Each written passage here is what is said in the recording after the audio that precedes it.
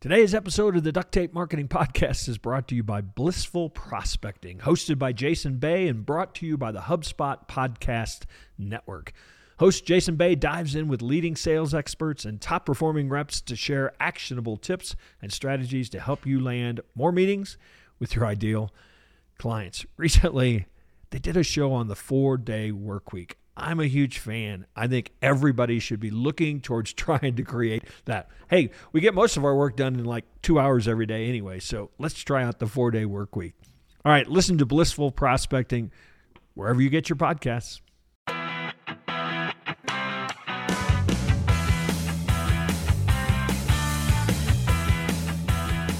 Hello and welcome to another episode of the Duct Tape Marketing Podcast. This is John Jantsch, and my guest today is Matt Dixon. He's a founding partner of DCM Insights, the Customer Understanding Lab. He is also a frequent contributor to Harvard Business Review with more than 20, and that's probably gone up since then, print and online articles to his credit. His first book, which he came on the show for, The Challenger Sale, sold more than 1 million copies worldwide, was the #1 Amazon and Wall Street Journal bestseller, but he's got a new book out. Depending upon when you're listening to this, it'll be out in September of 2022. It's called The Jolt Effect, How High Performers Overcome Customer Indecision. So, Matt, welcome back to the show. Hey, John, great to talk to you again. It's been a long time, but I'm able to be back with you. So I do recall of the Challenger sale, you did exhaustive research to come to a somewhat counterintuitive conclusion. I think you've done that again in this book. Can you talk a little bit about the research that you did to prepare for the Jolt Effect? Yeah, absolutely. So, one of the things is you remember, John, and listeners may be familiar with the research that went into the Challenger sale was based on survey data. We did a large scale global survey. Now, I'm a bit of a research geek, and I've always been kind of jealous of what Professor Neil Rackham did way back in the day. Remember, when he did his spin selling research, he and his team traveled the world, and they sat in on like 30,000 sales calls. And I could never get anybody to want to foot the bill for that. Because the problem with studying sales conversations, as Professor Rackham found out, is that the really important ones always took place in the customer's office. But that all changed in March of 2020 when the pandemic rolled around and sales went virtual literally overnight. I mean, we were all doing some Zoom and Teams and WebEx calls, but it flipped to 100% virtual overnight. So we actually partnered up with several dozen companies and collected about 2.5 million recorded sales calls starting in spring of 2020, and then used a machine learning platform from a company called Tether to do the analysis of that data. And we'll talk more in this show about what we found, but that was, I think I saw this as an opportunity. I said, this is the one time I'm going to get to study sales the way it's meant to be studied, where the rubber hits the road. Yeah, that's fascinating. Not to get too off track, I wonder if that behavior will stick. Yeah, I think it will somewhat. Pre-2020, I think if I were to guess, I would say, for some companies, they were already 100% virtual selling, like, startups, SaaS businesses, armies of headset wearing, young salespeople, they were already selling on Zoom. For the rest of us, I think we were also doing some calls and some interactions over Zoom and WebEx, but it was probably to the tune of maybe 30%, 40% of the sales process. It went to 100% overnight. Where will it settle, to your question? I don't know. I'm guessing it's going to be probably around 70 to 80% because I think customers actually like it too. It's quite a convenient way to engage with suppliers and vendors. And it's actually, quite a productive way to sell too. But I think sales leaders know and salespeople know that, some of those critical interactions still better to be face-to-face if you can make it happen. Yeah.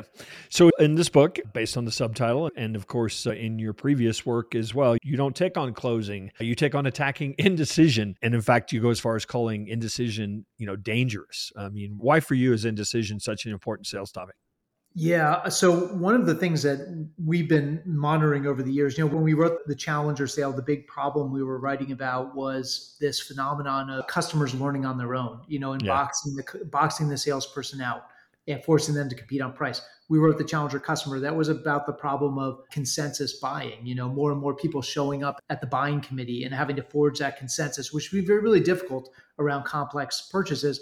The problem we're writing about in the Jolt Effect is about this problem of indecision, or as salespeople, I think, call it no decision losses. What we found in our study is that anywhere between 40 and 60% of all opportunities are lost to no decision. Now, what's really fascinating is why that is and how that breaks down. But if you just think about that number, if you're a salesperson listening, if you're a leader running a team or a CEO or somebody running an organization, that is a massive productivity loss for Yeah. all of us to pursue deals. And these are deals, to be clear, where the customer will go through the entire purchase process only to do nothing. So just a huge time suck in loss for our organizations.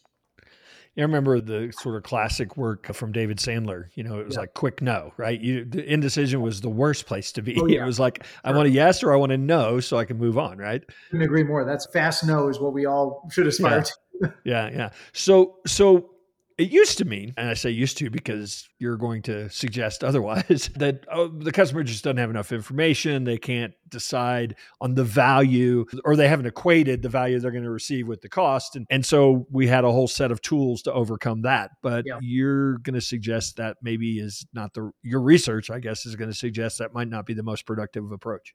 Yeah, so what we found, and I think salespeople around the world are very familiar with this idea of, beating the customer status quo. And I think if you read any sales book, and by the way, I would include the sales books we've written, the Challenger Sale and otherwise, as well as all the great work that's been done over the years, has all been centered around this idea that if the customer gets cold feet, if they start showing signs of winding up in that wasteland of no decision, it's the only possible reason is that you either haven't proven to them that what they do today is suboptimal, right? It's Right. not good enough. You haven't created that burning platform. You haven't demonstrated the value of your solution relative to what they do today. So they don't see enough daylight, maybe. It might be that they say, hey, John, your solution is great, but it's not that much better than what we do today. What we do today is good enough. Or it might be that the change journey is too difficult, right? I totally see the daylight, but life is short and we have other priorities and we just don't have the time and resources. But so it's always been taught that it's got to be that you did not put the status quo to bed. The customer is still in the grips of the status quo or their preference for the status quo. What we found in our research is that is a big reason deals are lost to no decision. But it turns out it's the lesser of two reasons. The second reason actually has nothing to do with the customer's preference for their status quo. It's their own inability to make a decision, which we call customer indecision, which itself is driven by three things. The first is the customer not knowing what to pick. We call this valuation problems. Like if we think about all the different configurations of our solutions, we think about all the options, the partner integrations, the roadmap items, all these things we put in front of the customer, it's the customer looking at all those options and saying, they all look good. And I'm not 100% sure if I pick option A, maybe I should have picked B or C, and that might become an irreversible decision. The second source of indecision is a lack of information, or this is really the customer seeking more information, feeling like I haven't done enough homework. There's so much information out there, so many white papers, so many webinars, so many podcasts to listen to, so many experts to consult, and I just am not smart enough about this decision. And it's a big decision, right? And then the third source of indecision is what we call outcome uncertainty. This is where the customer feels like they might be left holding the bag. I've got no assurance that this is all going to work out for me. And yeah, your ROI projections look great on paper, and the demo was awesome, and the proof of concept was great. But if this thing goes sideways, heads are going to roll, and it's usually going to be the person whose head rolls first is the person whose name is on the contract, and that's me. So those things, I don't know what to pick. I haven't done enough homework. I might be left holding the bag. Have nothing to do with a preference for the status quo. It's a different set of things that the customer struggles with that we as salespeople need to learn to deal with and to manage through. Okay, one of the challenges as I listen to you describe that is it sounds like indecision looks a lot like status quo, right? For I mean, sure. it's like, because otherwise I'm admitting I'm afraid. 100%. You nailed it. So the problem with peeling these things apart is they end up in the same outcome, which is the customer Yeah, does nothing. But I yeah, think yeah. again, we've always assumed the customer does nothing because you haven't proven the math of the ROI or that what the pain of same as we talk about in the Challenger sale. But that other set of things the customer will get wrapped around the axle around. And what we found was, again, this is the bigger source of no decision losses is these indecision drivers. Customers are not comfortable talking about this stuff. No customer in the history of customers, certainly not in the 2.5 million calls we analyzed, there were exactly zero customers who said, Hey, you know what, John? I got to tell you, I'm a really indecisive person. Like, I can't pick what to watch on Netflix. I don't know what to order for dinner. Like nobody says stuff like that because these are concerns that are personal. And what it's rooted in is a fear of failure that is very personal. It's a worry that I might be sold on the A to B, that the status quo stinks and your solution is better and the change journey is worth it. But I'm still worried that I'm going to make a mistake. And what we found is the psychological research, which we delved into pretty deeply, as you know, it's pretty clear here that customers at the end of the day fear messing up more than they fear missing out. And so many times salespeople will go back and they'll try to dial up the pain of same and paint this picture for the customer of what they would stand to lose if they do nothing. But what they don't realize is the stuff that's keeping the customer from moving forward is their fear not of doing nothing, but of actually doing something and making a big mistake in the process.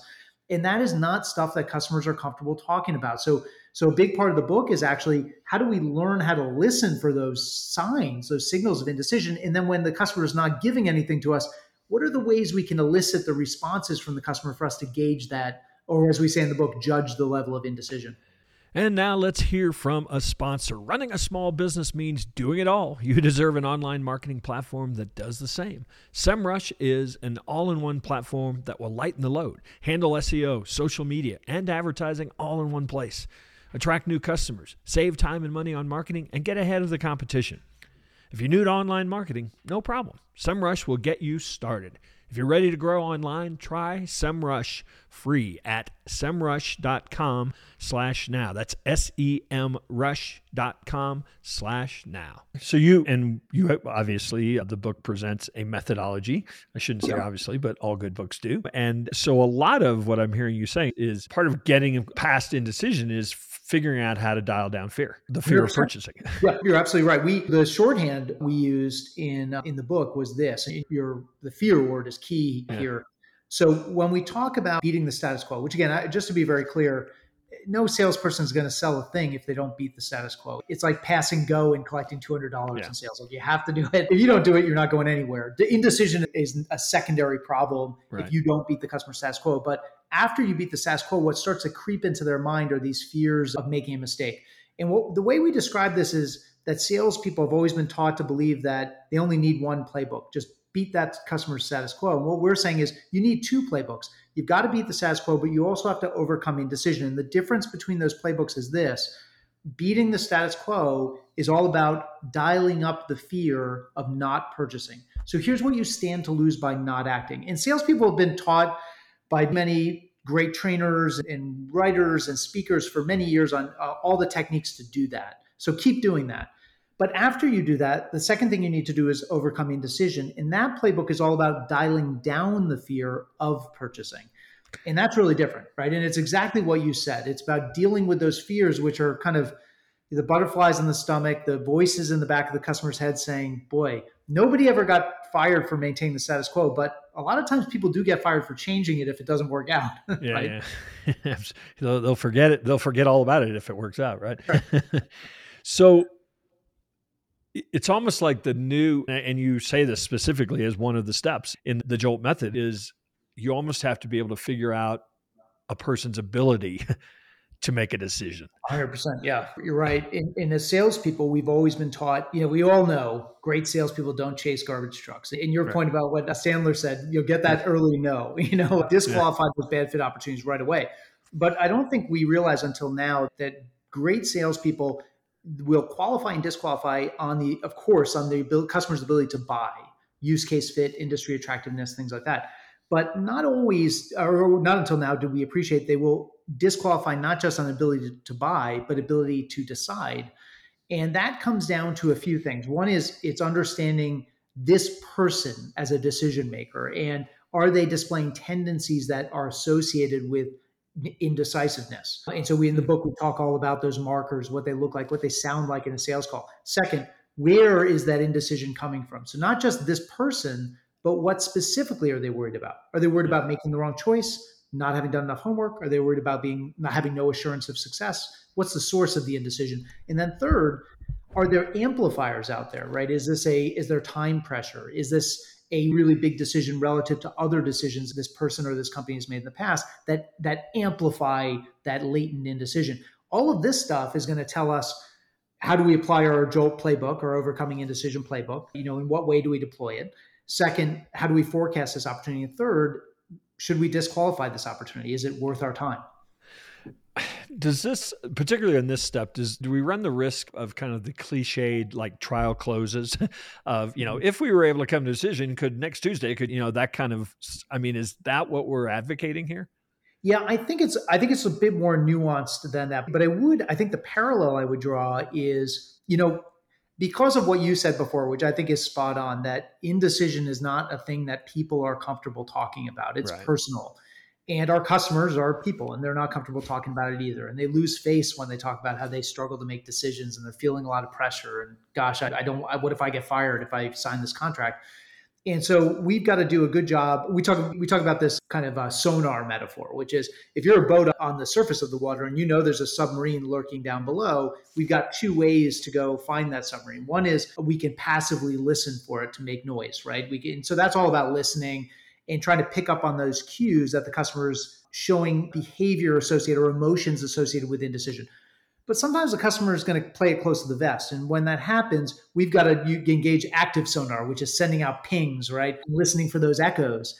And the way we might do that is, and this is the parallel with what you said, John, is through kind of what we call as powerful articulations of what we think is going on in the customer's head. So it may not be, hey, can we get this done on Tuesday next week? But rather, John, my sense is this is a really big decision for you, and you're not feeling completely confident that we've eliminated all the other options and you have settled on the right package. Or I'm feeling like you don't think you've done enough research here and you're a little bit in the dark still. Can you confirm? Am I misreading the situation? Yeah. So it's a little bit different, right? But it's designed to articulate what we think is going on in the customer's head and then get them to respond to that and have a conversation. Yeah. So in fact, instead of pressuring a decision, it's more like I'm going to invite some empathy. Yeah. Well said. Yeah. So as I listen to you talk about some of the reasons, one of them would suggest that maybe we should slim our options down. Like here's, Yes. you want A or B, Yeah. and not put all the bells and whistles and all the possibilities.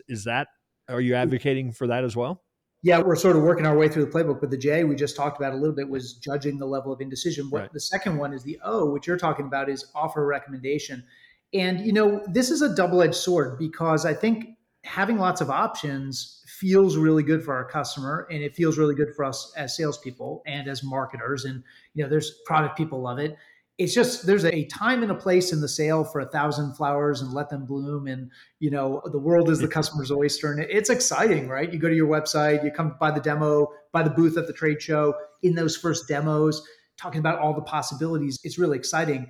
But what is exciting early on can actually end up leading to the customer wringing their hands about what seem like equally attractive options. Right. And so best salespeople know there's a time to shift from asking the customer what they want to buy and throwing all these options out there to actually telling them what they should buy and making a firm and personal recommendation, saying, John, we've talked about a lot of options, but based on what I know about your company and other organizations like you, I think you're going to be really happy with this package. We can always add those other options later, but I don't want to waste your money and I don't want to waste your time thinking about things that I know, having seen this movie many times before, are not going to pay off for you guys. So let's focus in on this, forget the other stuff, and let's move forward. And that is a really powerful technique to get the customer through that struggle they have of like, I've got 10 options and they all seem awesome. Which one should I pick? It's probably a bit of a trust builder too, particularly if you are steering somebody to an option that's less complex, maybe less expensive, but right.